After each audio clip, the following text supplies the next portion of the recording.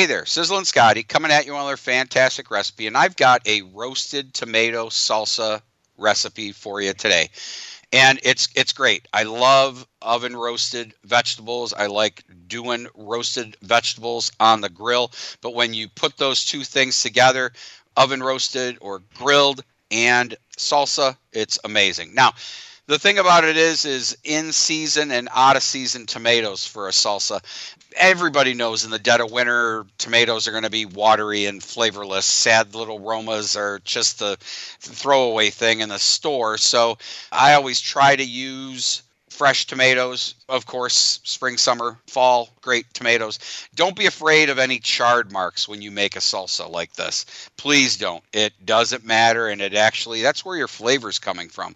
Let's jump right into the ingredients. We're going to go with 2 pounds of Roma tomatoes, halved lengthwise, 6 unpeeled cloves of garlic, 1 chipotle chili and adobo sauce, 1 large white onion peeled and cut into about half-inch rounds, 1 large jalapeno cored and halved, 1 large handful of fresh cilantro, 1 tablespoon of course, lime juice, about a teaspoon of salt, and about half a teaspoon of ground cumin.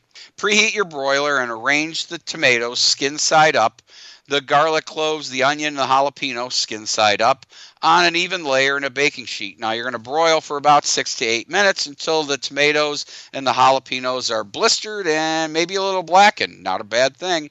Remove from the pan and peel and discard the skin from the garlic cloves, just like doing oven roasted garlic. Transfer the tomatoes, the garlic, the onion, and the jalapeno to a bowl of a food processor or blender.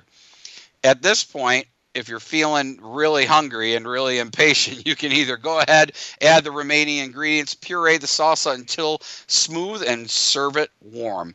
Or you can transfer the roasted veggies to the fridge, let them cool, and then process them with the remaining ingredients and puree until smooth.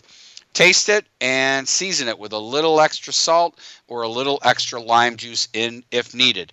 The one thing that the judges always talk about on the Food Network shows that you watch, did they use enough salt and was there enough acid? So again, this is what's going to bring out your flavor. Serve it up immediately, and if you've got any left over, you can refrigerate it for up to 3 to 5 days. I don't think you're going to have any around. You can find this awesome roasted tomato salsa podcast at www.pmn2.com. We're working on sizzlinscotty.com, and we hope to bring it to you soon. Stay tuned for more episodes about salsa. There's nothing wrong with good salsa and chips and maybe an ice cold beer. Until next time, this is Sizzlin Scotty.